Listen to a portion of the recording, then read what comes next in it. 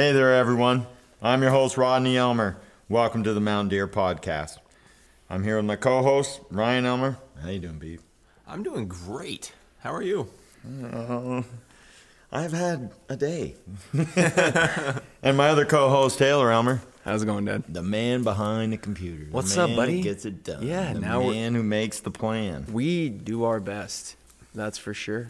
Today we're going to help you figure out, and help you guess, help you come to a logical conclusions about what happens when you jump that big buck, and now he's on the move again.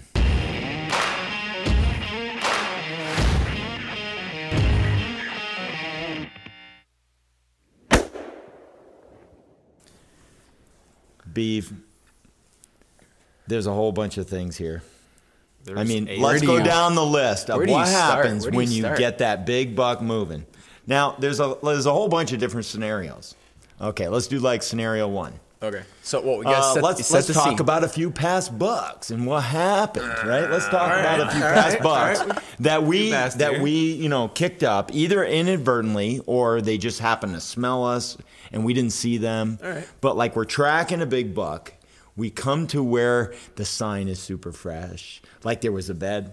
Yep. And now there's a running track running away. That's kind of like scenario number one. That really you didn't see the thing. Very typical scenario when it comes to tracking. Yeah, it's smoking fresh. You didn't see the thing, or you just heard it, or you just saw a tail, and now it's off and going. And we walk up to that evidence, and he's on the move now.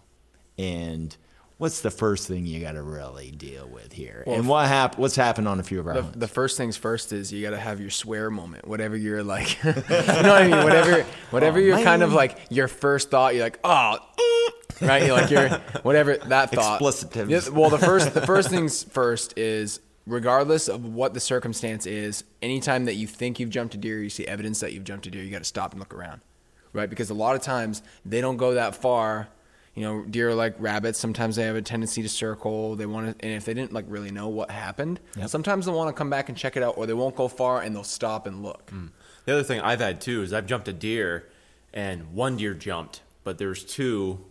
Yes. That was in the vicinity of that moment, and they didn't go anywhere. The doe ran. Right, the doe ran. The big boy standing there. Why are you running? What's wrong? And because he's at a different vantage point, so he's not able to see what jumped her, or she got a whiff of you and he didn't smell you, and you got to stop. Yeah. I think that for me that's the biggest thing. When you jump a deer, you got to stop and get your bearings and observe your surroundings, because there's more going on than in the other thing smell. too is you also have to set kind of some ideas. Like this is jumping a deer without knowing what the deal is. Right. When you start on a track, say, early morning, typical.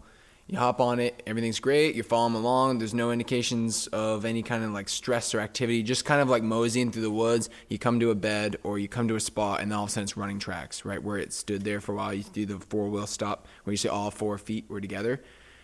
Deer don't normally all of a sudden just start running mid-go. They stop for no reason. You know what I mean? Like when they're all alone, they'll be like, "What was that?" And then how many small deer we've been on that just started running and then back to walking? But not started yeah, running. but that's them on a mission though. That's not them moseying through the woods. If they're like super chill, right, and all of a sudden they stop and then run, right? You gotta have the right attitude. That's to go like with it. you know what I mean. There's an attitude that goes with that, and right then they stop, assessed for some reason, decided that they should head out, and then they start running. If you got to stop and take it in because you don't know what you're dealing with, right? Sure. You have to look. You got to look the track over. And the other thing too is just because it's running doesn't mean anything. Doesn't mean it ran away. A lot of people think that when you jump a deer, game over. No, it's now you know it's fresh.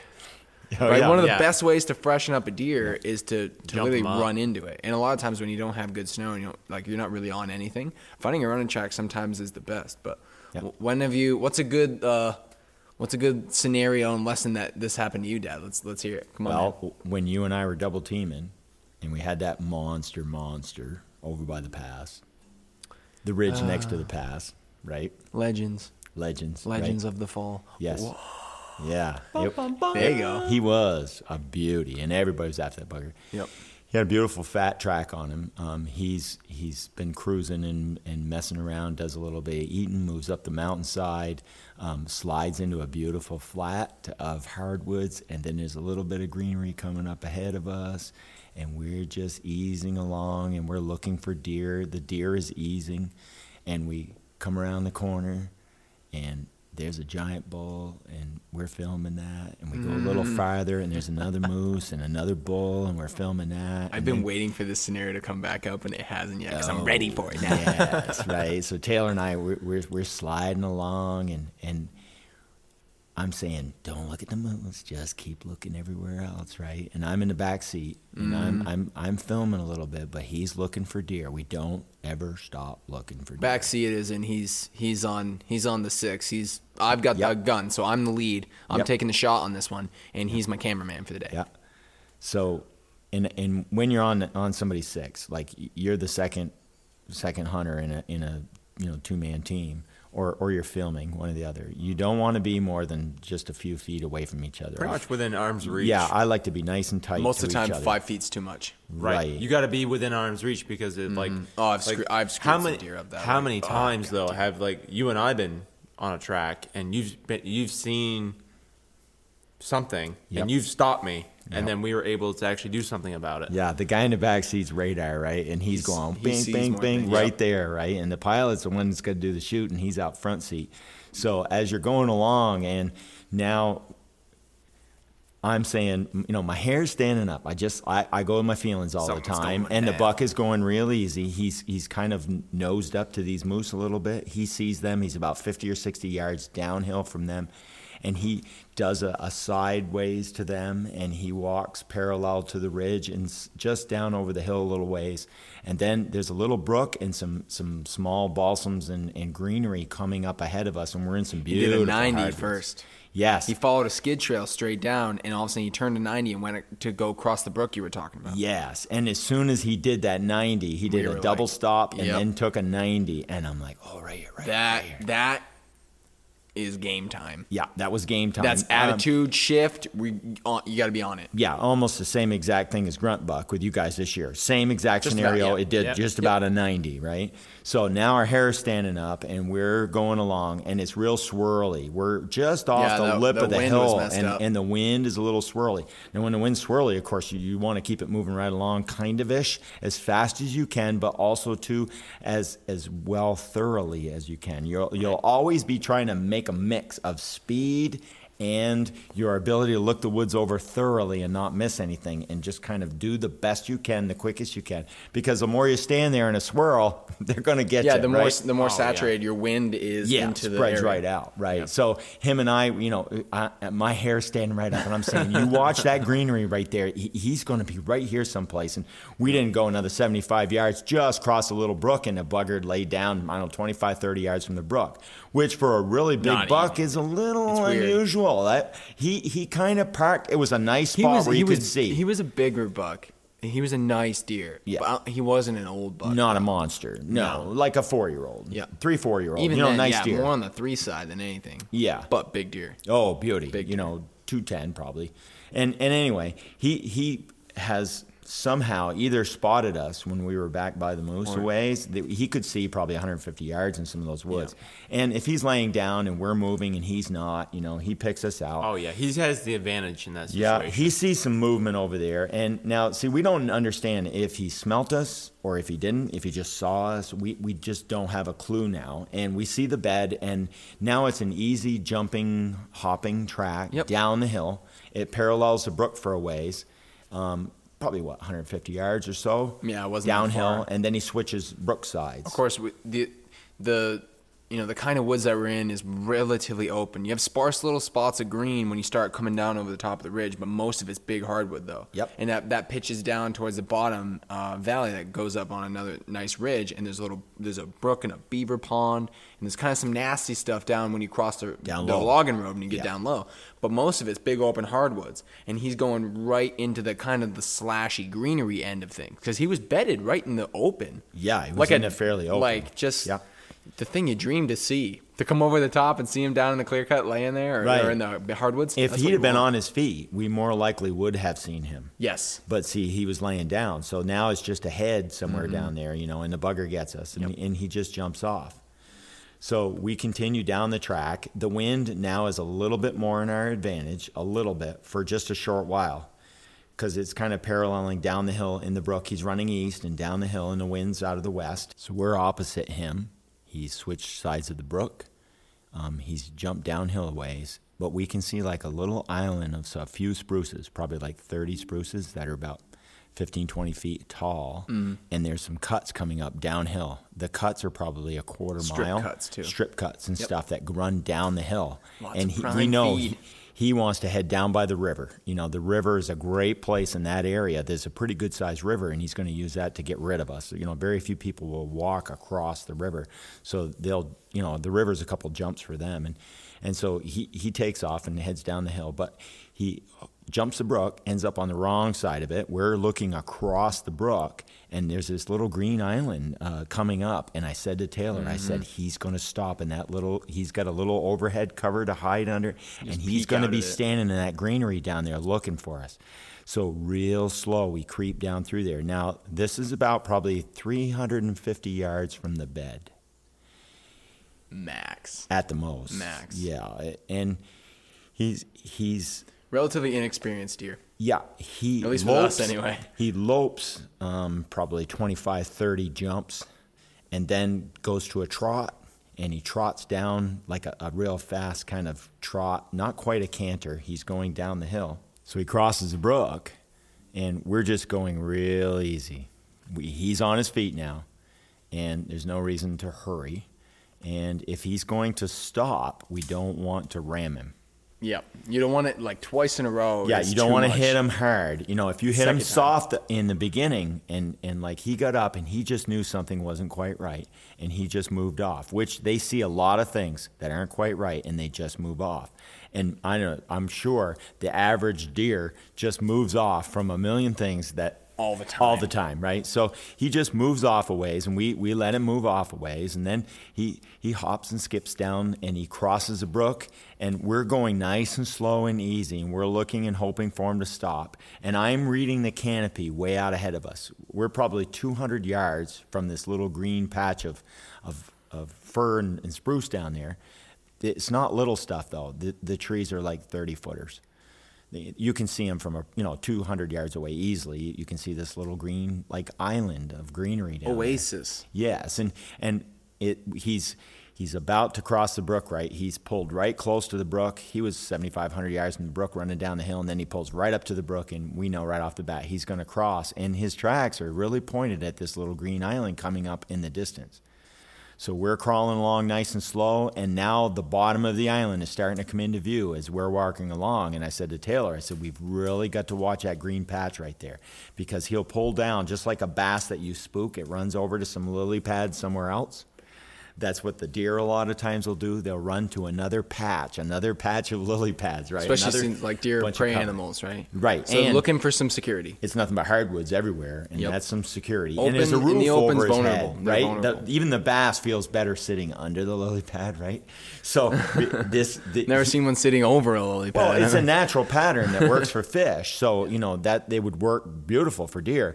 And sure enough, he hops his way down and he gets into those greenery and he's standing there. Now the greenery are not very wide; they're 30, 40 yards wide at the most. You can see right through the trees underneath. And mostly the entire length of the brook is basically the green ribbon that runs down through. So basically wherever they couldn't pull the nice softwood out of Right. is where they left all the trees. So there's like a green ribbon that runs down next to this oasis, which he crossed going to. Yeah. And of course, we're pulling down, and our attention is focused where the tracks are headed, which is for this little green island down there. And we're pulling up to it, and we're looking in underneath, and we're going nice and slow looking for him.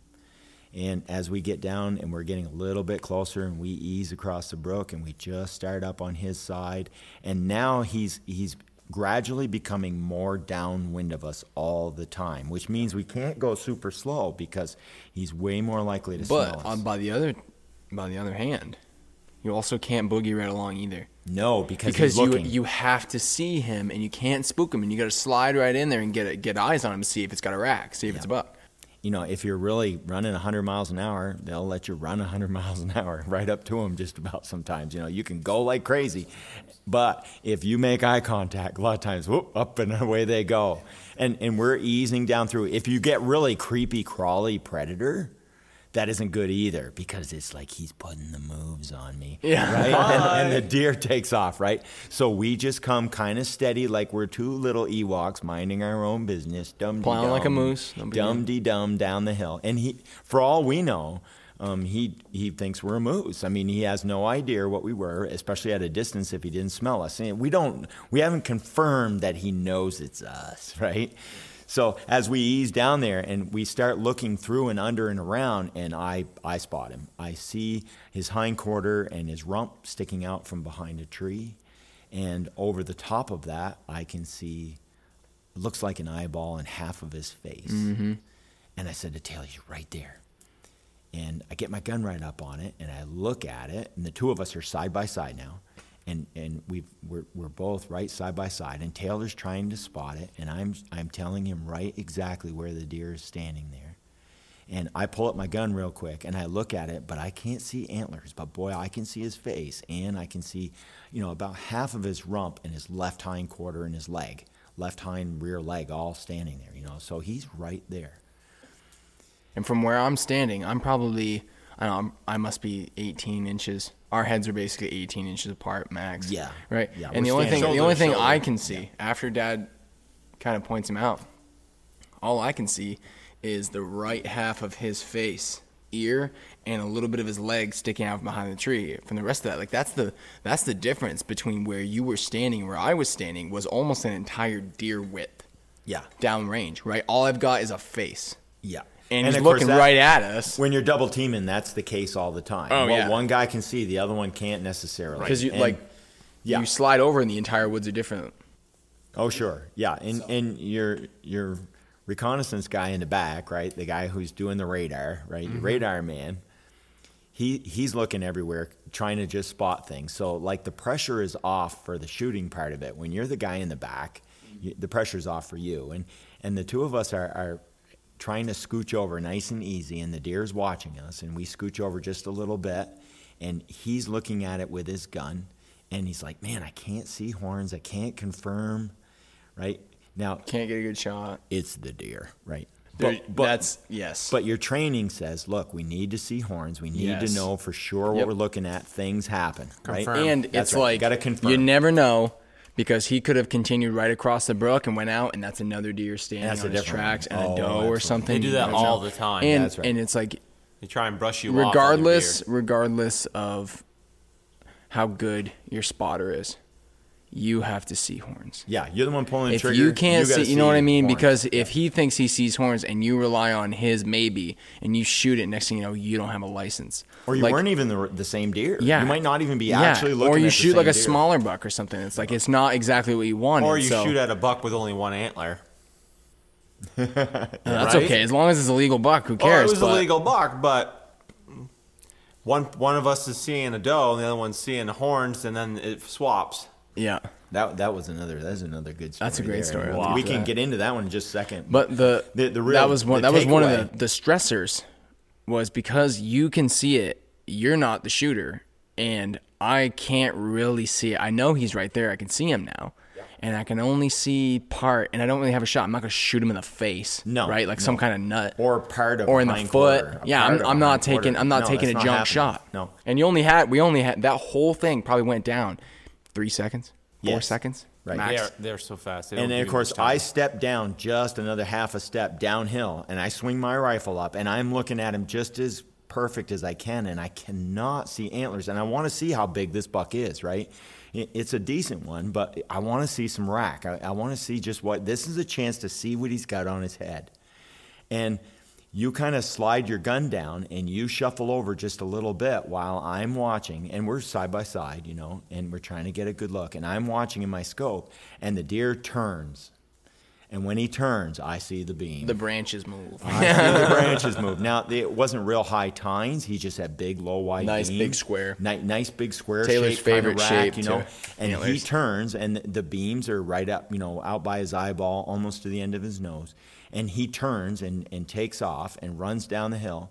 And, of course, he runs perfectly in my crosshairs as he's going down through the woods right there, And away he goes. And Taylor can't get on him quite quick enough. And this was going to be your deer. I'd already shot one. Yep. Right, You so- you had your rifle bird hunting. Right. Yeah. So you were and it was cartridge and my gun's empty anyway. Right. Yeah, I got the bullets. But and of course And It's a we're- backup rifle. And it's a for me. backup rifle. Like if Sure. you fell or something and messed your scope yeah. up. And I'm just looking, and away he goes, and I'm like, well, I could have had him. I felt pretty good because I could have taken the shot right there. I So had typical. a couple little quickie places where I could have just shot him as he ran down through the woods. He was probably at about 75 yards. So off he goes, and then the two of us head right over to where he was standing, and we're looking at the track, and yep, this is him. And he stood here for a while. You could tell all those things. Yep. Pacing And back and forth. Now is the time we got to leave him alone, right? Yep. I definitely want to leave him alone the second time you hit him. 2 bumps in less than a half an hour. Yeah, Yeah. it's time to leave him That's a alone. lot. Let him so, calm down a Yeah, little. so he jumps off and runs down through the cuts, and now he's hopping along He's really going. good. Right. The only problem is where he's going, there's no snow. The We're in 2 inches of snow up high. The way the ridge was shaped and kind of the way the storms blow in through there, it dumps it all on top, and then that's protected pretty good. But as soon as you get down where it's open, they did a little bit of logging and put the roads in and stuff. Down there's no snow and it's wet, so if it takes a lot of snow in order for it to stick and not just get melted by the water down there. So Yeah, it's a sizable brook. we paralleling a chased big that thing river down there, and he just disappeared. Nothing we could do. And even then, we were chasing Hours. just tracks. Yeah. Just looking for a track, and there was little patchy snow here and there, and we were hoping to pick up one track in the snow someplace just to indicate the direction. Now this is about 2:30 in the afternoon when we're down to the bottom, and we start into this big jungle, and it's thick and It is a long, and jungle it's down probably there. 3.5 miles long. It's only about a half mile wide, but it's 3.5 miles long, and it's just like there's a huge brook and then a really big river. And he's in between the brook and the river, and he's headed north and going through all the garbage, and now he's in the soft green underneath. We just cannot do anything with the track anymore. So we just hunt in that direction, just going along kind of steady, just looking for him, hoping to see him again, hoping to bump into him or something. And, of course, it never did, and we went home with our tail between our legs. It's just there's nothing else you could do, and that's just the way it went. But that was one of those scenarios where you do all you can with what you got. You definitely stay close to your wingman, right? Your wingman has got to stay right on top of you, Right. especially if you're trying to film it. Oh, You've got to absolutely. do that. And there's a sync to your movement that needs to happen all the time, where the guy in the front is setting the pace. He picks how fast the two of you are moving. He Yep. also picks where the two of you are going to walk. Yep. And as soon as the the guy in the back, starts stepping away and walking a different route than the guy in the front of him, it changes the whole ball game. Yeah. And it could be disastrous. A couple of times it wasn't. A couple of times when It one of worked. us stepped off to the side, it was a huge help. But more often But than not, it most doesn't of the work- time it that's doesn't not work the most out of the that time way. because your Yeah. movement gets spread out, and and that's also more uncomfortable. Well, The other day, and you got too, two things moving. It's at also you. spreading your scent around in a wider berth because now the wind, if it comes through, it's got more chances of it to pick up you guys and then throw your smell around. Another big part of it, of course, is most of the time, like especially up there, the deer are used to being chased a lot. So Oh, yeah. they, instead of worrying about running into things, they worry about something being behind them. Yep. And so they run with the wind, and they keep scent checking their back trail. They Right. smell behind them. So like when they're running with the wind, there's absolutely nothing you can do but just continue moving, and don't go too slow, but don't go too fast, and check as much as you can check for in between, and just feel your way along, And it is what it is. Sometimes just nothing you do. You I'd just say go right ahead. The speed that always seems to work, whether you just jumped a deer or not, is however fast you can go through the woods and not miss anything. You know what I mean? Depending on the kinds of woods. So like the tighter the woods are, you have to go slow because you could just pop into any moment. But by the same token, you can see and you know a little bit more. When you get into like big open hardwoods and you can see in 300 yards in all directions, right? There's a long ways you got to look, and that's more ground and farther out, and it's like deer don't miss anything. It They're takes on time it. to scan It takes all that time country. yeah, it takes Yep. time to see the whole thing. So you have to make your steps, or however far you're going and stopping, have to be smaller in order for you not to miss anything. Because it's easy to jump a deer at 200 yards and not see anything if you're out in the open. By the same token, you don't want to get in a big wide open mountaintop and then just come to a stop and never move because you can't see it all, right? I mean, Yeah. you have to just say, okay, it's time to go. And at that point, I'm like, well, what do my feelings say? You know, what does the ground say? Is there a bunch of trails going in this direction? Right. That's the way I ought to go. What are the vibes telling you? Right. What is the local wildlife doing? Yeah. I'd say and- like an easy thing to do would be, if you jump a deer, regardless of whether you think he really made you or not, like if he knew it was you, got a good scent or whatever, stop and chill for a while. Yeah. It doesn't hurt to give them a little bit of a break where they can be like, Maybe it's not actually. maybe it was nothing, right? And for them to like get back on the deer brain and start feeding or start walking or look for another place or do whatever they're going to do. If you chill for a while, like 10, 15 minutes doesn't hurt. Because the other thing, too, is it gives you a bit of an opportunity to see what's going on around you. Like Ryan had said earlier, if there was more than one deer and you jumped one and you stop and stand there and just like you're chill for a while, you might all of a sudden see another one start walking. Or it didn't go as far, but it's out of your sight and now it comes back into view. Like when you They're jump a deer, curious chill out creatures, for a too. while. Like take a break. If they didn't get a good whiff of you or they just saw something real quick, because, yes, they're prey animals. So their first instinct is to get out of the way. And then if all of a See what's sudden up. and nothing comes out of it, they're like, well, what was that anyway? Right. How many times the little deer, when I filmed it, little effer, same thing. I jumped him out of his bed. He took off running. And I'm like, well, my gun was on my shoulder. Nothing I can do. He was gone. I said, well, he's gone. Well, I might as well do an update because we were filming. I took out my camera, started talking. He did a big circle and came right back to his bed. He did probably a 200-yard circle because I spooked him. He was laying down, but I came through some greenery, and I was wearing white.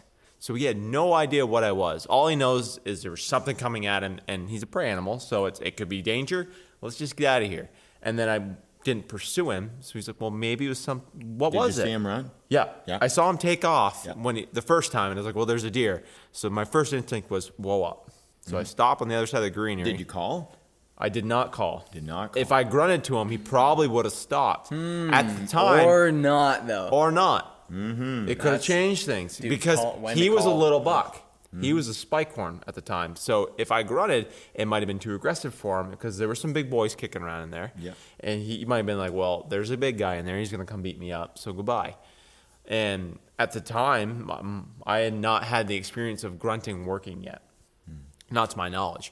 But he came back and did a big loop, and while I'm filming him, you can see him come in behind me. I noticed him. I was like, oh, well, there he is, and I swear. And I filmed him running away. The traditional F-bomb, he said. Yep. But it goes to show, though, like, if I had stopped and didn't take the camera out and I had just chilled, You could have got him, no problem. he would have walked. He walked within 75 yards of me. Well, Easy. that's where filming can cost you some deer. Right. Right. If you decide Yeah. to film, it's going to cost you some deer, and you Yes. got to be willing to pay the price. It could cost you the biggest buck of your life. Right. Some of them deer, holy smoke, some of them are big, and of course it's always a decision about calling right when you first jump them, and most of the time, some kind of noise of some kind has got their curiosity up. a I've little yelled bit. at him, just, hey. Yeah, And that's worked. Yeah, that's brought them right to a halt when they were on a dead run. That's stopped him before. That's pushed some serious deer away from me. Hey, and they go, Yes. whap, bap, bap, bap. Right, Shifting and they gears say, out there. really? Well, that's what I'm doing. They I'm say, hey leaving." about this, peace. Yeah, and away they go, right? Yeah. There's a time, like, to call and to not call, and it varies so much. There's been a million times where I was so glad I called. Yeah. I'm tracking a little 6-pointer in Vermont. I come over a little rocky knoll. There's a little tiny hardwood bowl right in front of me with greenery on each side of it and some kind of big bouldery Groton kind of rocks, big granite round rocks. Yeah. Classic boulder pile in Groton. And he's laying on the left side of the bowl, and I walk to the top of it, and I stop, and I just stand there. And then I hear, cha-chum, cha-chum, cha-chum, and I go, and I grunt. And he runs right out into the little flat bowl right in front of me and comes to a stop. And he's listening, and he's like, well, I just heard that. What is that? Where is it? And he's looking up the hill right at me. He's about 50 yards away. I'm just a young fry, younger than you guys are now, and I've got my 30-30 lever action. No, right? Jesus. Yep. The rifleman. And I put it right on his front shoulder, and I pull the trigger, and he almost falls right completely down, but he manages to stay on his feet. And, of course, because I called, He thinks you're deer. he thinks I'm deer, and he doesn't know where the shot came from. All he knows is I've got to get out of here, and if there are deer up the hill, I should go be with them deer, and we'll all run away together, right? Safer in numbers. That's right. So he comes running up the hill right at me. And, of course, being a lever action doesn't take long to get the next one. You've already got one in. Almost instantly. And the actually. hammer's back, and he's running up that sight picture right at me, coming right up the hill just as nice, and gets about 30 yards. And now he's not running so good, and he comes to a stop. And that second one, it was over, right? And by calling, that really worked out. I mean, what better thing could you hope for than to call to a deer and then have him shoot him, and he comes running right at you. Right. Yeah. And that just sold me on calling Less of a when way you to jump drag. That's right. So from then on, I'm like, I got to call when I jump him. I got to call when I jump him. So now I start doing it all the time. And there's a few of them that have really freaked out. It has scared them. That grunt has really scared them. I'm less likely if it's a buck and a doe together and I jump them, I definitely don't want to grunt that much. Right. I might do it the first time, especially if if I grunted my way up to them and they had a good chance of hearing me and then they took off. There's no sense on me now grunting more because he heard me in the beginning. He already heard you, yeah. Right. He already knows. So if I you. get up to him and the doe hears another buck coming, oh my God. She's already being pestered She's now. been pestered by him for who knows how long, and now she's up and away, and he's still standing there, right? And I'm focused on her because she's a running away deer, and I need to see what it is. So I look at her, and now she's gone, and now I go back to looking again. I don't want to move. I don't want to do anything. Let's look. And I'm looking and looking and looking nice and hard, and I don't see anything. And I take 2 or 3 steps, and that bugger takes off, 25 yards to the right or the left or whatever, blows at me, and it sounds like a freight train. And then off he goes, and I'm like, damn, I didn't see him. Now, if I'd have stood my ground and just kept quiet a little bit longer, it'd have probably been a good thing. So with a buck and doe scenario like that, and only see one deer run, it doesn't hurt to give it a break. I think most of the time it doesn't hurt to give it a break because you're not going to mess it up by not charging in there. Nope. Right? Because that's probably one of the biggest tips is just chill out. Especially if you got time. If you're in the first half of the day, relax. Or even if you've got a couple, 3 hours and you just kicked him up, there's no hurry. If you're at 3:30 and you've hit him 4 times and he knows you're coming anyway. You've hit him 4 or 5. I've had a couple. I've hit them 12 times. Not hit them, shot them, but I bumped into this one deer 12 times in one day. So he's really on to me. I mean, I just keep coming, and he's trying to figure, why is this guy keep coming, right? Because he wants you for the wall, yo. And because I've already done it that much, and it's the end of the day, and it's a Sunday, right? Right. I'm going to give her some. I'm just going to keep coming. I'm just going to be steady, and I'm just going to keep coming, and I don't care, and I'm just going to keep coming. Time is of the essence. Yeah, and especially if he's headed for the truck, right? He's going in the direction of the Yeah, truck. he's already going that way. That's right. He can at least have the courtesy to make it a shorter drag. That's right. So that works out well. If that'll go that way, I'll definitely take advantage of it. But you'll always be making some decisions. And some of them are right, some of them are wrong. Some of them work for some people, they won't work for somebody else. You'll have to figure a lot of this out for yourself. And the only way is good old trial and error, right? Just get in there. Yeah. Right. But a lot of times, I think the best rule of thumb is give them a minute. And then when you start in on them after you've bumped them, now you got to go slower. Because the element of surprise has now been ruined. Yes. And now they know you're coming. There's some expectation. In That's them. right. And they're going to be pick good looking, and vantage even points. if they go to chill out, they're not the same animal as what you did before, and now they're going to be on it. So what do you think's another piece of it? What's something else? What do you look for? Like say we just jumped a deer, and now we're going to go a little bit slower. We've given it a little bit of time, and we're going back into pursuit. What do you think's a good tip? They usually will hold a direction for a while. Yep. You know, we just got him up. Say it's the second jump, like we just had, and say it had snow. He's now gotten a look at us twice now, and he's sort of figuring that maybe these things are after me, right? So he may bust off, and he had to have gone at least 3/8 of a mile or a half a mile before he would come to a stop. Yeah, it was quite a bit. You know, when they take off and run 300-400 yards, or even 150 or 100 yards, and then you bust him a second time, and now he's probably likely to go about 3/8 to a half mile. They'll usually have some kind of a barrier they'll cross. They'll go up a hill. A little geographic separation. Yeah. Like brooks and river. swamps and stuff. Right. Something They'll that's put something between you. Yeah. Yep.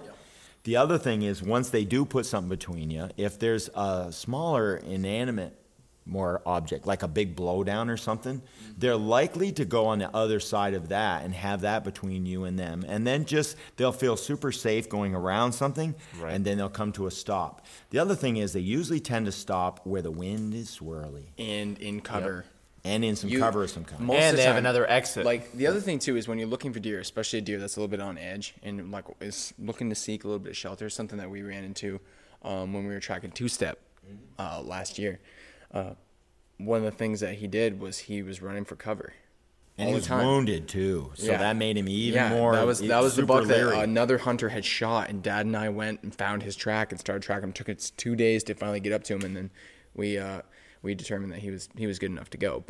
And we let him go. But the thing was, you had to look in the junk, because your eye wants to look to where it's open and where the woods guide you and where you can see, but you have to look in the junk, especially when they know you're coming.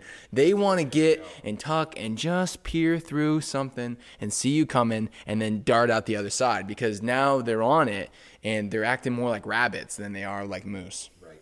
You know, deer almost have like a phase where they're like half around here. They'll be more like moose, and they'll be chill and relaxed and out in the open and good. But all of a sudden, as soon as they're stressed, it's down in the junk and tucking and looking and diving through stuff and making you work for it. They are They- prey animals. So They that's, may not stick with it for a long time. That's the No. other thing. They may not stick with junk for a long time. You get them out of the junk, and then you move them to some more junk somewhere else, right? They go up a mountainside and they crawl into a rock pile. And then you kick them out of that rock pile, and they shoot down off the hill, go up onto another hill, and into another rock pile. You get him out of that rock pile, now he shoots down into a valley, and now he stops in the open. Right? It'll be some cover, a couple, 3 times of good, fairly thick cover. Then shoot across an opening and just stand on the far side of the opening, so if he can See what the deal really is. know what is after me, especially if their curiosity is up a little bit. If you pulled the trigger on them and you wounded them, now their curiosity isn't as big as, I need forewarning, they're coming, so I'm out of here. right. There's a difference. Yeah. Like if all I need to do is hear him coming and I'm gone, right? They don't care about seeing you as much. The curious deer a lot of times are either young ones, Dead deer. Or they're and, dead or they're deer. really old Curious ones, deer. and Or they they- want to make sure you're coming. You or know, they're like, is this inexperienced thing- deers. Like it might be a really big mature buck, but he hasn't been dogged before. Right. In this kind of a tracking scenario, so he's curious because they're naturally curious. It's the same thing as your dog in your house. They're pretty smart. Oh, they're smart, but there is a level of intelligence, and with intelligence comes that curiosity. Casey and I hopped on a buck. I want to say it was 2 years ago. It was like 2018, I think. And he had been jumped by, because Casey had picked him up and taken him through the woods and got cut off. Because By another hunter. the buck went and cut across the logging road, and somebody else had picked him up and ran into the rig. So Casey says, whatever, I'll go down over here and I'll kind of parallel him and see what the deal is, right? And he ended up picking up the track. They had jumped the deer and then bailed off of him. So Casey had picked it up. I met up with Casey, And now the deer has been jumped, and we're not the guys before, right? Because all of a sudden it's a running track. It's the same big buck, and now there's no people on it. Right. So And it's you're like- probably a mile or more from where you started. Exactly. And it's like now we don't know the context of how the jump happened, right? We don't know how much info that deer got about them. So him and I had picked it up, and we took this big buck down in, in this swampy river mess. And the buck had he hopped into the river, went up the freaking brook, like 50 yards, popped back out, went a little ways, went back into another finger of the brook, and then walked. Like, that buck has been dogged. And he knew the best thing to do, whether it was like coyotes or hunters or somebody, was to hide his track and hide his scent. He was looking to just kind of like get something to just kind of sneak away in. And that brook, I was just like, that deer is on it, right? And he would go out, circle back on him, so walk down his own track, go walk on somebody else's track, hop in the brook, hop in the junk, and then whoo. And then he ended up going another half mile and shooting across another road where we got cut off again by somebody else. Either it was those original same guys, maybe, because Casey had said he'd been cut off. I didn't see the rig. But we come out and there's another truck on him. It was like, geez, I think it was everybody out here. It was one of the first days of the season, so the woods are packed, right? And it was like that buck experienced. And that kind of deer, when you jump him, he didn't stop either. Like, he was just like, do this, do this, do this, and then go, right? And when you have a big buck that has been messed up before, they don't stop. They don't mess around. They'll stay steady, and they're heading out of town. A lot of times around here, that's the case. They'll almost seem to have like a big miserable spot in mind. They know what works. That's right. And he was headed for that giant green ocean down in the valley of all of these What was it spruce. like? It's like 10-year-old just clear cut that had grown up into this spruce thicket. It looks like corn. Well, like, because we've seen always when you, called it a when cornfield, you look up you on know? the ridge and you look down into that hole, it's this giant flat swampy it's the only thing that's green other than the tippy tops of the mountains around here, and it looks like a cornfield, and you're like, that is misery. And you just tell it, you're like, no, right? And there's no snow ever because it's so thick it hardly touches the ground. Yeah, about 8-inch spruce, that are 30 or less feet high. Basically, giant 20 Christmas feet tree high. field. Yeah, and of course the branches are horrendous, and they crawl into this giant. I don't know. It must have been. That's got to be 200-300 acres, hitched onto another 700 acres of swamp. Yeah. And he crawls down into that garbage, and he's going out through that stuff. And now you can only see about 30 yards in there, and it stays that same 30 yards for as far as you want to walk. All you'll see is 30 yards. And, that's why I always hated being down in the flats or in the swamp at 30 yards with a deer. rabbit paradise, man. Yes. And it's just they are so good. The Between their nose, rabbit jail. Yeah. Rabbit jail. Not quite rabbit jail, but close. Not Rabbit jail's young like enough. you can hardly Not walk young through enough, it. yeah. Rabbits don't even go in there. Right. But, it goes to show how they know these areas. And, of course, it works for them. It's worked for them repeatedly to get people off their back. So they're going to do that on a fairly steady basis. And there's been a few buck. Once you've worked a buck for a week or so, you've learned where that stuff is. You've kicked him a few times. Or a lot of times I don't have to track the buck. Somebody else can track him. But I kind of track the progress of the hunt. If I drive out the road and, there's the track of the guy over at that other road, and he's already taken that deer over the hill, and now he's come across this road, and he started into another road, and I'm doing my road work, and I say, oh, that buck, that's the same buck that was way over there, and now he's over here, and he's going this way. If I, say a week from now, start him back over where that guy had him, and he starts running that direction, I know the course he's going to run just about. You can almost leave the track and head there yourself. Right, and come right into it. But it's one of those things. You're going to have to decide, do I stay on the track? What do I know about this buck? And, of course, he's going to teach you his circle, and that's the thing. When you here's another scenario that can happen a lot when you're jumping and then re-jumping and stuff is, like, say you get up to him and you shoot, and you don't hit him that great, and now he's wounded, and he's running. The wounded deer is going to run way different in a lot of ways. He won't be that big flaggy kangarooing across the run clear with his cut. tail down, head down. Yeah. He's gonna stick to the thickest, nastiest stuff to try and shake you off from Especially the real close ground cover. Yeah. He's going He's to gonna the dive right blackberry into that. bushes that are 5 feet high. He's going to He's gonna want to lay stuff. down. Yeah, he may You go don't a feel short good. ways and lay down. It'll be so thick where he is that as you come through it, he'll hear you coming, and he just kind of scoots ahead and scoots ahead and scoots ahead. And you're going to have to really hunt a lot and go slow and easy, especially with a wounded buck. Boy, you go slow and easy.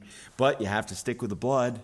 Right. You got to stick with the blood trail. And it's not So not he's worth gonna you cross getting into off garbage. the track either to try to hook him when he's down in that stuff. It- Most of the time, it's not. If It's you do a not hook, worth it. man, it's like a 100-yard hook. It's not And a big, it's a quarter, half We mile had hook. actually pulled that at the very end, a 2-step, and that's how we got him in scope. Yeah, we had to hook him because he did the same thing. He kept Crawling laying the down garbage. in the nasty stuff, and he was always right on the edge. And You just could his never head. get within 30 yards of him and see him. And Right. the stuff that he was it was in, so you thick. had to be in 30 yards in order just to see we him, couldn't in order to see get him eyes at on him. 30 yards. You didn't have 30 yards worth of visibility. No. And, of course, at that distance, he's going to hear you, and away he goes. Those ears are awesome. So there's a certain amount of, like, just getting near him and then go back to hunting. And the amount of time you have at the end of the day is another big indicator. And, of course, stick with the blood as much as you possibly can. I mean, you've got to follow that blood. And the other thing that's worked really good is to mark your blood trail fairly visibly so that you can look back at it and then predict where it's going to go by the trail it's been making through the woods. Yep. They run fairly reliable, fairly straight-ish. They look for the same paths that you would take. Yeah, and you can really figure it out in a lot quicker thing. But the thing is to be quiet and to hunt. Don't make a lot of noise. Don't get to yakking with your buddies, 4 or 5 of you all tracking a deer together, and everybody's talking and back and forth, and it's this giant party down through the woods because he's going to hear that and he'll get up and run. And, of course, you don't want him to run. You want him to stay put. So you have to really hunt nice and quiet and take your time and work it along. And even then, you got to be sure it's the right deer. Oh, there's a lot of things going on, so be real careful. I've had deer, once I've jumped them, lead me to other deer to try and push me off on them. That's another scenario that's real That's common. fun. Moose Yeah. do that. Big buck, Yep. experienced buck. I had a really big, we were up on Cow, on the backside of Cow, by the wall, that we call it. And I had a buck, I jumped him, he got a pretty good whiff of me, and he was headed. So I'm like, well, he's on the highway now, and this area is a big open stretch of hardwoods. I know I need to see him in that hardwoods running, otherwise I'm not going to have a chance. So I take off after him, and he comes to a barnyard and goes into a barnyard and shoots out the other side of it, trying to shake me off. So I come to a barnyard. Well, he was running, so there's going to be a running track in this barnyard because he came to it at a full run. So I hooked the barnyard, and I found his track going out. I finished the loop, and that was the only spot coming out.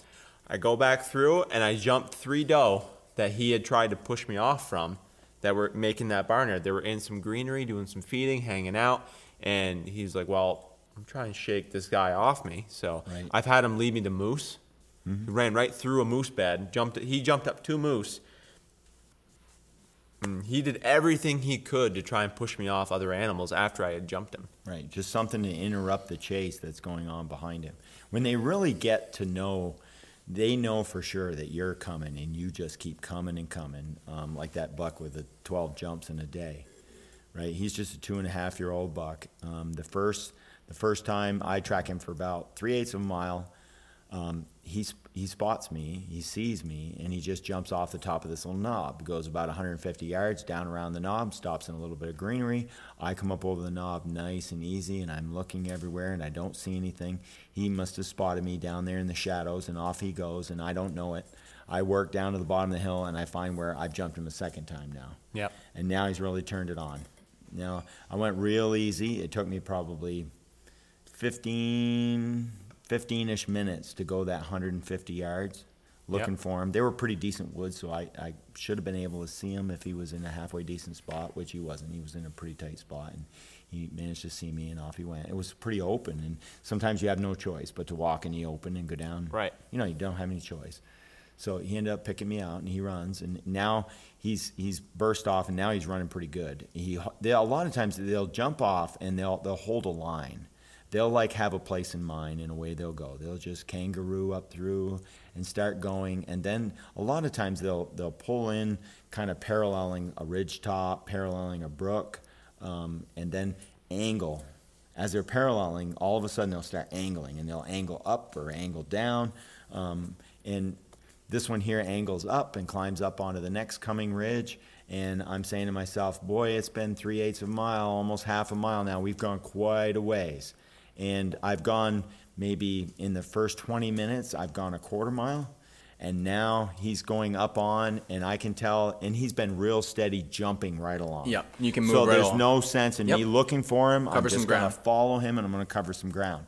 The second the terrain features start changing a little bit, and in the second his pace, his jump marks start getting closer together, and then he starts going to a trot, and then he breaks down into a walk, I'm going to be noticing that the instant it happens, and I'm going to gear right back. I'm going to do what he does. And, of course, he goes up the hill a ways, and now he needs a place to stop. And most of the time they'll stop in a human kind of spot. Flat. Right? Yep, someplace Nice. flat, Friendly. someplace with a little can bit see. of view. Yep. Yep. Even a little small outcropping shelf on a side hill, he'll pull up onto that and hit the brakes. He'll stop next to a great big tree or someplace like where you would normally stop. So he's working his way. He's not quite maybe a quarter of the way off the top of the ridge, and there's this nice little friendly shelf in front of me, and I said, right there. But I'm pretty covered as I approach it because it's fairly steepish angle, and the shelf goes back in a ways out of my sight, and I'm downhill quite a bit. So I just be super quiet. I don't want to make any noise. Odds are good he won't see me if he's on the shelf someplace. So I'm just focusing on being real quiet, and I ease up to the top of that shelf, and now I'm going to crawl over onto the shelf super easy. I'm going to look for him to be there 50 yards, right? You know, as soon as you get onto that shelf with them, if there's a big opening, it's thick woods everywhere, and then there's an opening.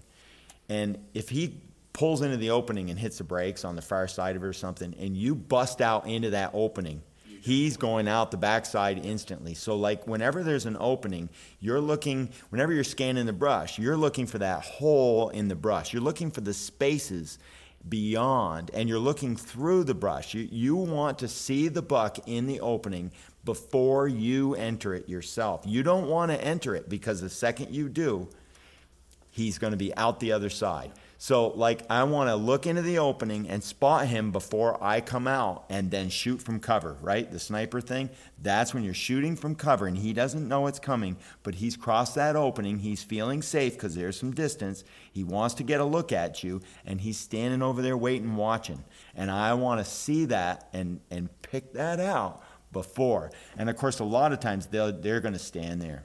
He might stand there for 10, 15 minutes straight without even moving. Just stand there and wait and see what happens.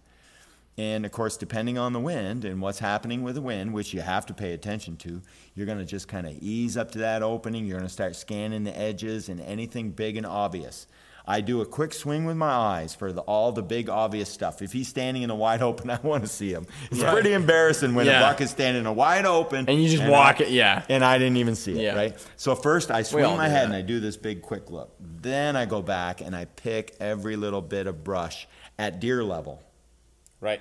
You know, where a deer would be standing on all of the ground out in front of me, that little 3-inch zone all the way around. I'm looking for anything that's off, anything that moves. And I also try and make sure and always keep big eyes.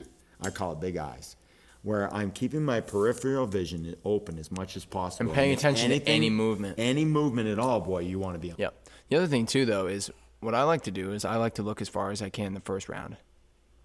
So, like, whenever I'm going to scan, whether it's looking for a deer that I know is right here or just looking through the woods in general, I look as far as I can the first time. Because your reaction time to catch that and their ability to leave your field of view is a lot quicker. It's fast. Right? Because if you can only see 100 yards, the farthest point you can pick out in the woods is only 100 yards into the woods. And they're at the 100-yard mark, and you're looking at 25, and they notice you and get comfortable in peace, you'll never see them go.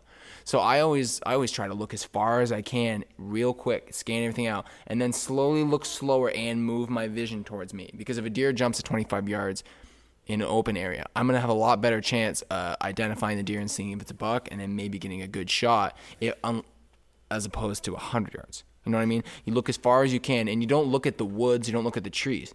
You look at the spaces in between them. And you try to see, like, don't look at what's blocking your view. You look at what you can see through things. Always looking through and looking for little holes and kind of just, like, looking to see the texture. Because, like, deer hair has a texture to it. It has, not only do they have, like, a shape and a color, but they also have, like, a pattern in their hair, like a texture to it. And you can see that, too. If you love those hidden object finds, Yeah, You're going to love tracking. you're gonna love this because that's well, it's literally what it this is. is. And the Somebody used hidden to play that. object find, like those puzzles, is great practice. Geez, that's like Windows 95 stuff. That used to come out on the computers. You remember that? Right, that's some where you old like stuff. click on the Oh, stuff. yeah. Jesus. Oh, yeah. geez, yeah. That's nostalgia. Oh yeah, but that's literally what you're doing. Yeah. And after a while, you'll practice. Waldo? You'll practice that. Yeah. You'll come right in. We haven't named a deer Waldo yet. That's a there has great been name. a Walter, Yeah, that's a Yeah, great name. it has Waldo. been Walter. Where's Waldo? right? And that one's for you, Larry.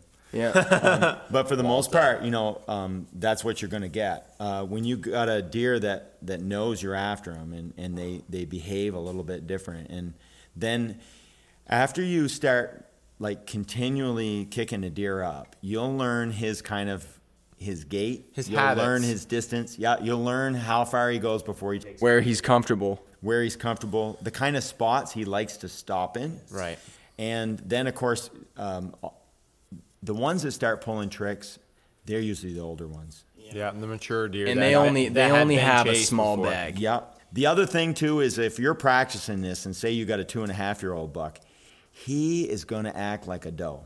Yes. Now, I don't know Squirrely. how many people have spent any amount of time tracking does, but when you kick a doe like the second time in one day, she shows you the way it's at. Right. You take a doe and you kick her twice in just like a half an hour. You get her up and she goes a little ways and you come on to her again. She is going to piece like you read about. She's going to show you all the little avenues to get She's out going to of make a 2.5-mile diameter circle and she won't ever look back. Nope. She No. will make a giant swing and smash and crash and run through houses and fields and across interstates and like stuff you read about. Frozen lakes. Frozen lakes. They'll go right out on a That's a freaking good one half-inch for of ice. Cocoa Puff, Jeez. right? Yeah. So it goes to show they freak. Does freak. When they think you're after them, like a woman, right?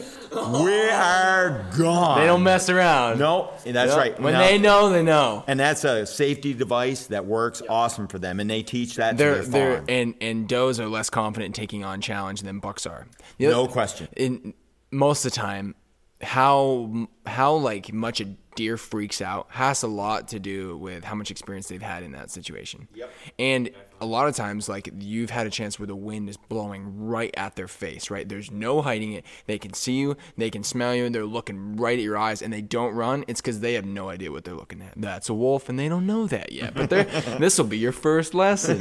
Right? Yeah. Yeah. And of course, younger bucks will act a lot like a doe. Yes. You get a spike, a 4-pointer, a 6-pointer, something that's a 2.5-year-old or Run, 1.5-year-old. run. They are going to freak. You hit them the second time, and especially if it's right in their face, 15, 20 yards, and you go, and they go, and then off they go. They are going to show you where it's at, right? And they're just going to go crazy. Well, they're reverting back to the lessons that they learned as a fawn. Yes. And being still young, they're adolescents. And when they're in with other deer, Yep. or they come to other deer with that freaked out run, now that other herd of deer takes off running. Yep. Right? They'll run crosswind or sidewind, and they're just side hilling on a big ridge, and they smell deer uphill from them. They will turn and run right up to those other deer, Looking for comfort, basically. and to run beside them and warn them all. We're leaving. There's trouble down there, right? That's one of the doe's Rodney's jobs. on his way.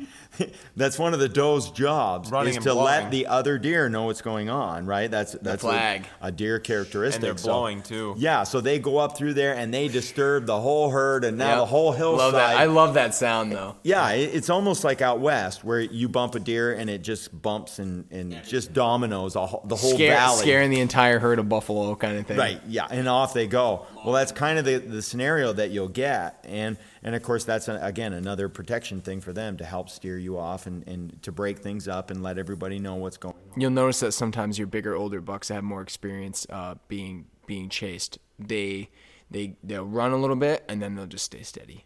Because they know this is where we're headed. We're going to stay steady, and it hasn't worked yet. They have never been caught before, right? They stay steady. No need to sprint and then stop and then walk and then sprint and then freak out and turn and left. And they're just like, we're just going to go click down into D. We're going to hop on 89 and we're out of here, right? No big deal. Now, they won't run real hard. No, they they'll just stay steady. They follow the just speed go limit. nice right? and steady. They don't break the law. Yeah, they just nice and steady. A lot of times the wind is at their back, or they'll crosswind a little bit later on when they feel comfortable. They won't let up that much, but they'll feel comfortable, and instead of having to go downwind or having to, stick with cover as much, they'll just be steady. We've had a few of them that big ones, that have just stayed in the wide open. And just continue. And we're like, man, we're going to catch him. He's not going that fast. He's just kind of walking steady, fast in front of us. And like, if we run after this thing, in the next patch of hardwoods, we might see him at the other end of it just walking. We might catch him. Yeah, you wish, pal. We've got the guns, and we're, last of the Mohegans running down through the woods trying to just close a little more gap. And with him moving, he's less likely to hear us. Yep. He's not really listening for us. He's making noise himself, and he doesn't seem to be looking back, but he's just kind of holding a line and he's leaving. And we did that all day. And and guess what that turned out to be? A long just jog. We were just Forrest Gumping it out in Maine. And it's like, good luck, buddy. Right. It ain't happening. No. I'm quick, but not that quick. And even then, especially like pre-rut, from like maybe the 8th to the... When they're in zombie mode 12th, anyway. Yeah, the 8th to the 12th, or the 8th to the 15th, and that kind of zombie mode. He's more likely to just maybe stop for a second and make a scrape because he just felt like it, and then just continue, go right back to walking again. Yep. He might pound his horns on a tree or something. Sniff something a little bit, or check something out, but boy, he'll just keep right on plowing. And they'll get that, like, I'm leaving kind of thing, and that's where you end up crossing townships. Yeah. You go a long ways. And up and over one mountain, down the other side, back up and over the next mountain, down the other side. And then you get the old, he's the biggest track in the woods conundrum. Yep. If I have to get a buck, this is the one I want. Look at that track. But right, he's just leaving. You jumped him and he's headed out of town. Yeah. And you ain't got all day. Sometimes you gotta cut your losses. Yeah, and you're better off. A few times we have learned some valuable information from it. He's brought me by some of his scrapes. He's brought me by where another buck lives, and he came to the other buck's sign and he laid down his sign on top of the other buck. Or he showed now I've got like a concentration of buck that use this spot. Now I've got a place. If somebody wants to sit, I just found a location. Even though, like, of course, now it occurs to you, right? You now know his loop. Yes. And you say, well, hey, what if we all just, you go up and hunt this way, and I'll just hunt where I happened to jump him last time, and if I hit him in the same spot because he likes to be here, he'll run down to you. But guess how well that works where we are? Good freaking luck. It's like lottery, man. And if it does work, a lot of times your timing is off. Like, he runs down this one skid through trail the right on the side hill. Yeah, you have the right spot, but you weren't there soon enough, or you were too quick. Yeah. Just like the decoy buck with Jimmy. Yep. When he shot Cocoa Puff, shot a buck. I found a spot where a moose had died. It was pretty fresh too, and so I marked it in my GPS, and I was like, well, I'll let the wardens know. And this is back here in Vermont. And Jimmy's like, oh, okay, I want to check this out. That's cool. And I took some pictures of it.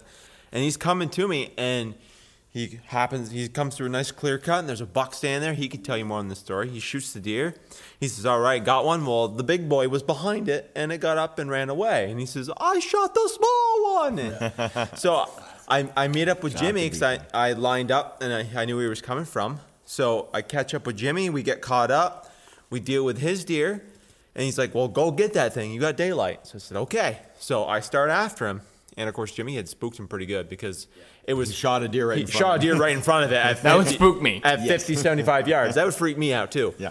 So he was already kind of hammering, and he was a nice buck. He was probably 160, 170. He was he was almost as wide as his ears. Oh, good 3-year-old. Good 3-year-old buck, and I had to just about run as fast as I could go without hurting myself, and or to even have a prayer because he was flying.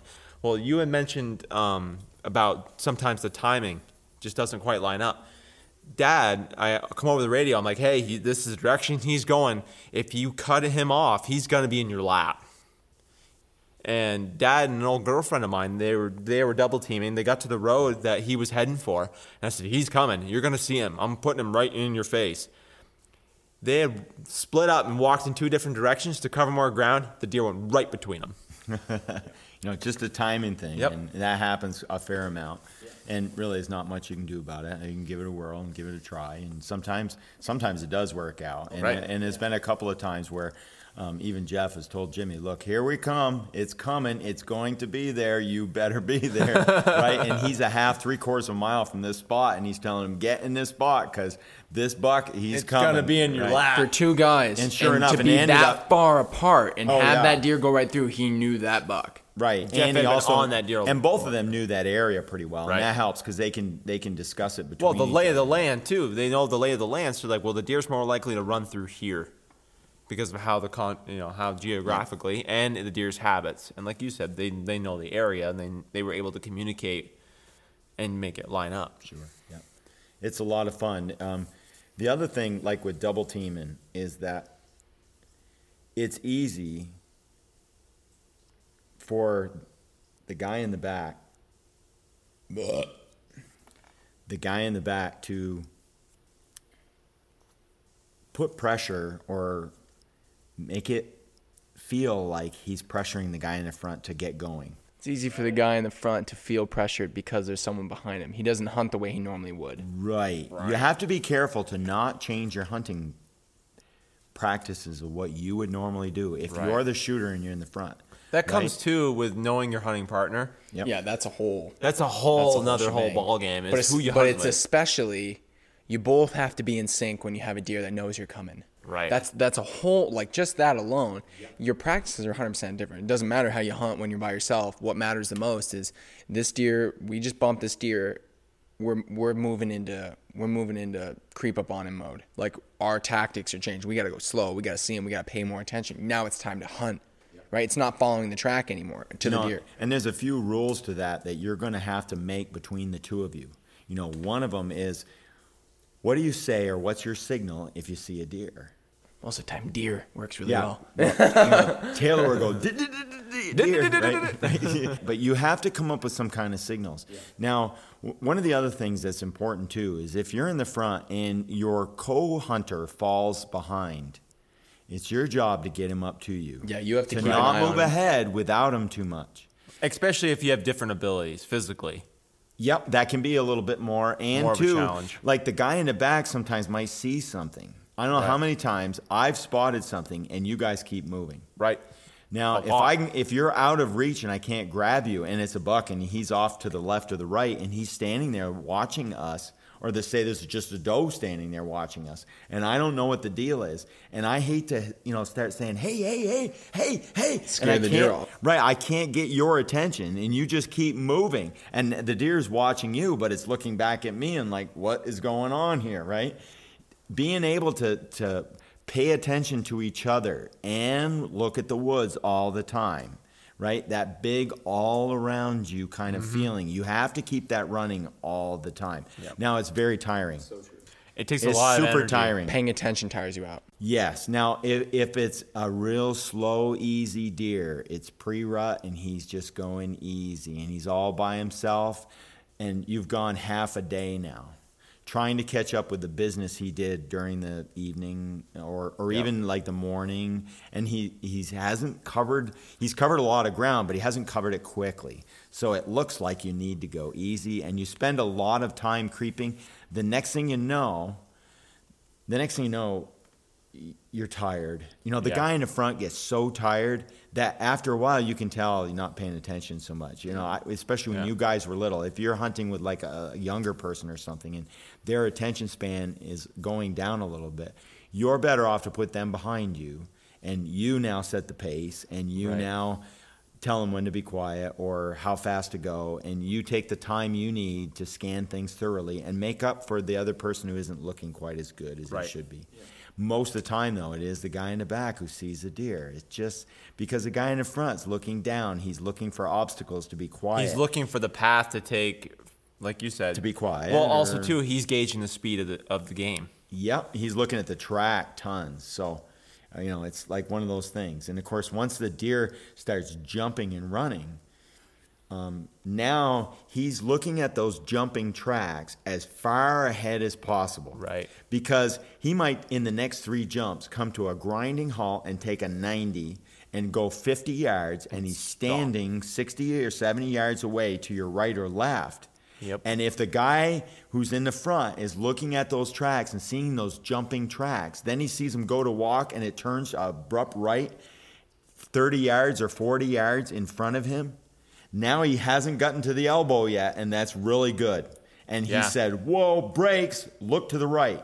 We'll have hand signals as we're going along, and we'll keep telling the guy behind us, he's pitching to the right, he's pitching to the left. Or to The slow down. Yeah, Or or stop. he's going easy, right? We have hand signals that we give out all the time. So paying attention to each other is very, very important. Right. And then,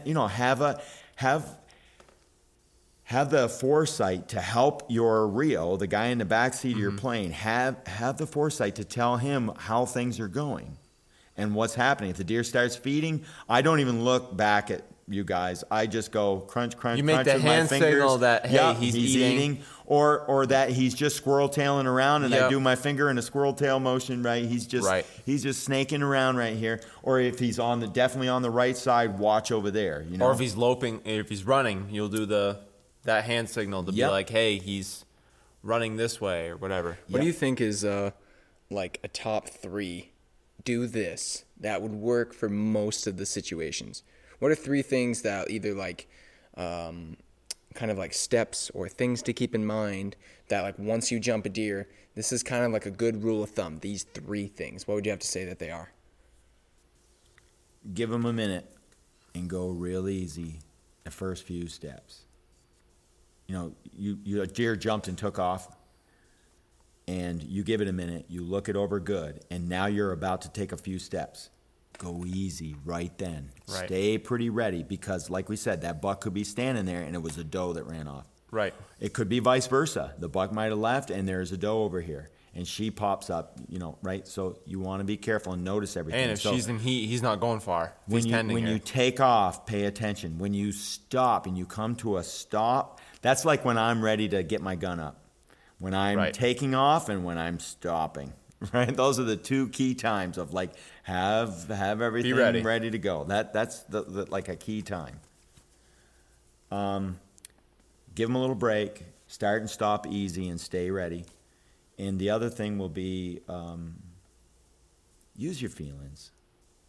Yeah. What does it feel like? How does the deer feel? What's going on in the deer's mind right now? What was he doing before you I'm jumped looking him? at that track and I'm saying, well, what is going on here? How does he feel the way he's acting and the way he walks? And I'll also look way ahead to predict where I think the track will go. That's great practice, because if I stand on a hillside and I say it should go this way, I'm going to try and predict where I think it would go, and by the deer's attitude, by his size, by the woods, by how much sign I've seen on this hillside, how familiar I am with it. And I'll say, well, he's going to work his way up onto that shelf, then he'll go into that greenery, snake along the side, and maybe drop down over, or he'll circle in bed up there somewhere, right? I'll make that prediction, and now I'll see if it unfolds. And a lot of times when you practice that, after a while, you'll start calling the shots, and you'll start being more able to pick the spot the deer Develop is. a pattern. That's right. And now when I see him, I'm not surprised. The goal of it is to say, I'm not surprised when I saw this deer because I was looking. Right. Right? I was expecting. I was ready. I was ready. I was looking. I was expecting. And there he was. That, because you want those things to come together exactly like that. So now Now you have the crosshair- best opportunity to crosshair get it done. safety trigger. I mean, it's Right. just Beav, what about you? What's a tip? What's a little tidbit that, like, if somebody jumps a deer? don't be in a hurry to take out the camera. But really though, make it a point, and don't be in a hurry to, like you said, give him a minute. But I don't know how many times there's another deer. I walked in and he was laying a little spike horn. I thought it was a doe because it was the right size, and it was laying down on the other side of these raspberry bushes, maybe 60 yards from me. One of the first real seasons I've been up in Maine with you guys. Yep. And my first instinct was, cool, I'm into filming now. This is new to me. It's fresh. I want to bring something to camp. That was my big goal for a long time. I want to have the film of the day award. Especially when the deer's already run off. Right. And he's like, what's the big deal, man? I was just filming. Exactly. I was in a hurry, took out the camera. Right before I hit record, he jumps up, and when he clears the raspberry bushes, I see 6-inch spikes. And in unorganized townships in northern Maine, if it's a 3-inch spike, you can shoot it. Right. Like, cool. So don't be in a hurry to take out the camera. Make the deer the priority for the moment. And you've got all times. It's situational too. Yeah. But I say that's probably my. What's yours? What's yours? Just because you jumped him, day's not over. Right? Right. You like a lot of guys, they'll want to just go up there and get him before he knows they're there, which is the best way to do it. If he doesn't know you're there, you have the major advantage. Because that's the other thing. If he doesn't know you're coming and you know where he is and you have his track, most of the time that deer is kind of screwed. You're going to get to see him. You're going to bump him sometime. But if you do, that's not the end of the world. No. Right? You can still bump a deer day after day and still track him down and get him. It doesn't mean anything. If anything, he's going to teach you what he's made of, what his patterns are, and where he goes. Where do stressed deer run, right? It's just education. You don't need him, right? Whoa back. You don't need to get a deer, which takes the pressure off. Because who cares, right? You're like, I'm in this to learn. I'm in this for adventure. I'm in this to see what I'm made of and what he's made of. Yeah. Right? Don't let your identity and your needs get in the way of what you're doing here. You want to be completely in the flow. See, right. That's one of the most important things. Stay in the pocket, man. That's right, because it's so easy for ego, the sense of I, right? Oh, for sure.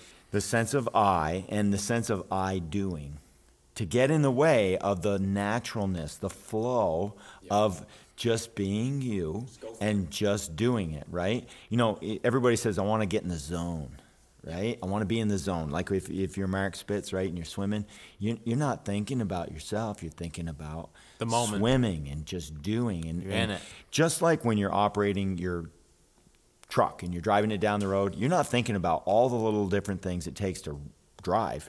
You're just doing it. And it's automatic, right? You want to get into that automatic kind of feeling, doing, and get rid of some of the sense of I and a little bit of the ego if you don't catch them or things aren't going to work good, right? You start adding all these little things in your mind, and keeping your mind straight is a real important thing. Yeah, just because you jumped him, it's not the end of the world. No. And it doesn't mean that he got a good whiff of you. It doesn't mean she knows you're coming, right? It was just they felt something.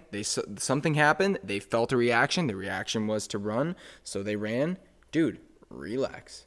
Both of you need to chill. So take a minute, chill, and then go get him. They're reactive. They're not cognitive like we are. They just respond to the situation at hand, and they move on from it. It's also turned the game up a little bit. Right? Because now both of you are paying attention, right? It woke both of you up. Because you might have been lollygagging, flip-flopping, jumped a deer. Deer's like, oh, that was somebody. And you go, oh, that was a deer. And now both of you awake, and now the game is completely different. And it keeps it. Like, I like jumping deer. One, they're fresh. And two, it freshens things up as a whole. It's great. And I like seeing deer. Yeah.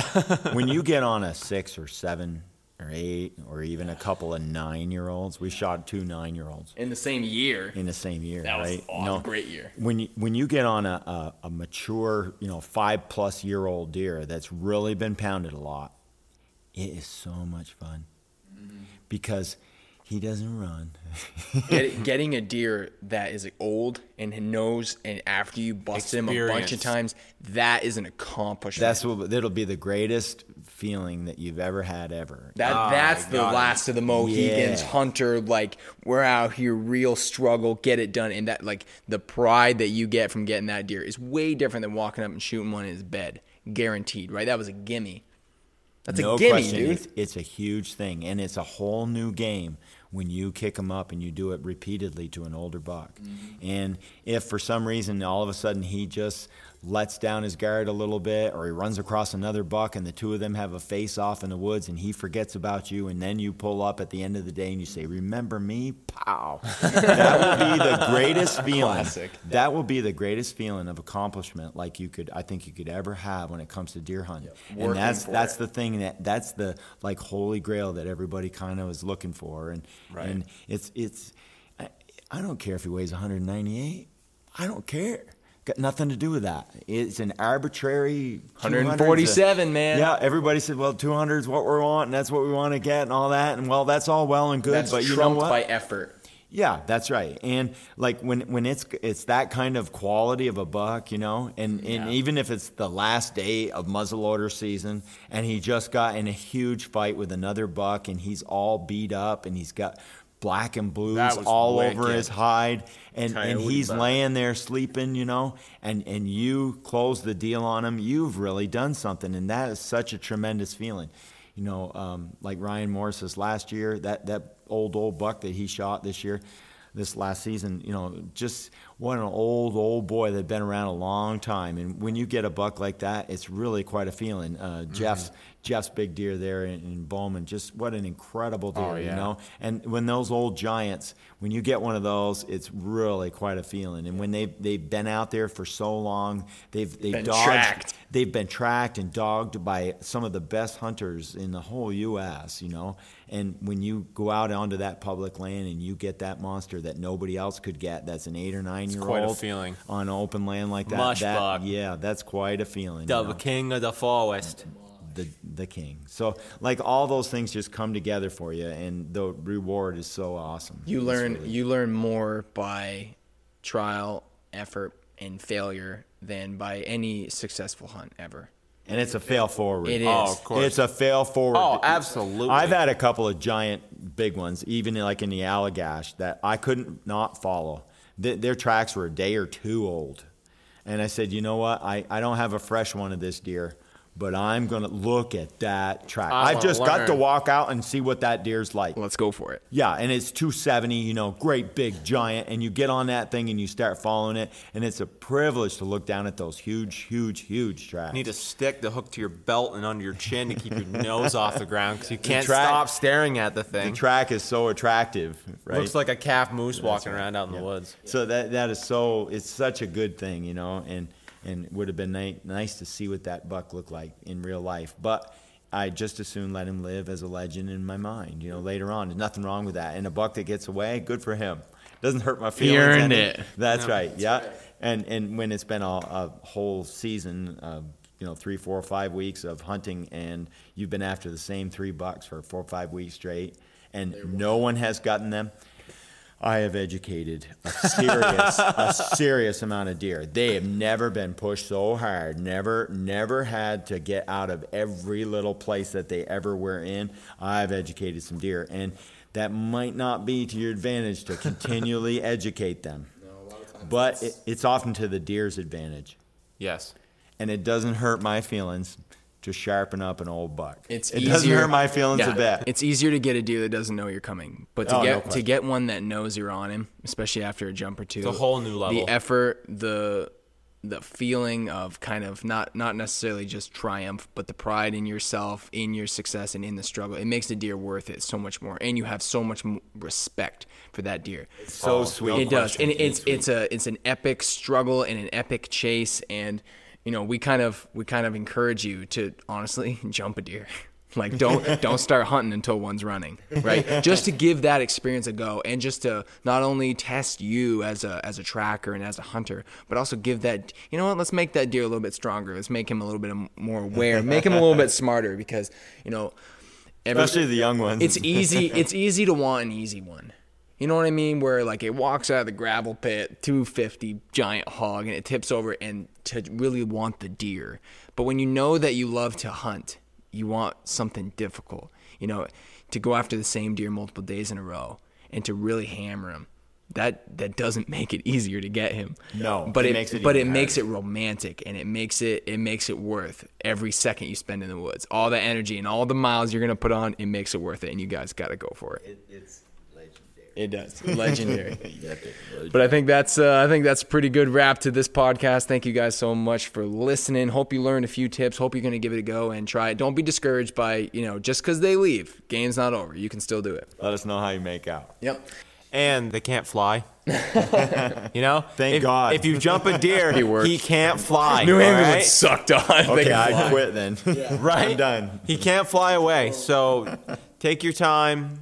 I've crow hunted. No. If you guys have any questions or suggestions for topics and podcasts and stuff, feel free to shoot us an email. We read them all over to askmountaindeer@gmail, a little one we created just for you podcast listeners, askmtndeer@gmail. And we'll do our best to cover all these. We're going to do a Q&A podcast coming up here pretty quick, where we kind of discussed all the topics that you guys have in mind, kind of draw from our experience and see if we can help you get a big old buck and have a good time out in the woods. So thank you all so much for listening here at the shop Mountain Deer in Northfield, Vermont. We're signing off for this time, and we will see you next time. Thanks for listening. Good luck, guys. Happy hunting.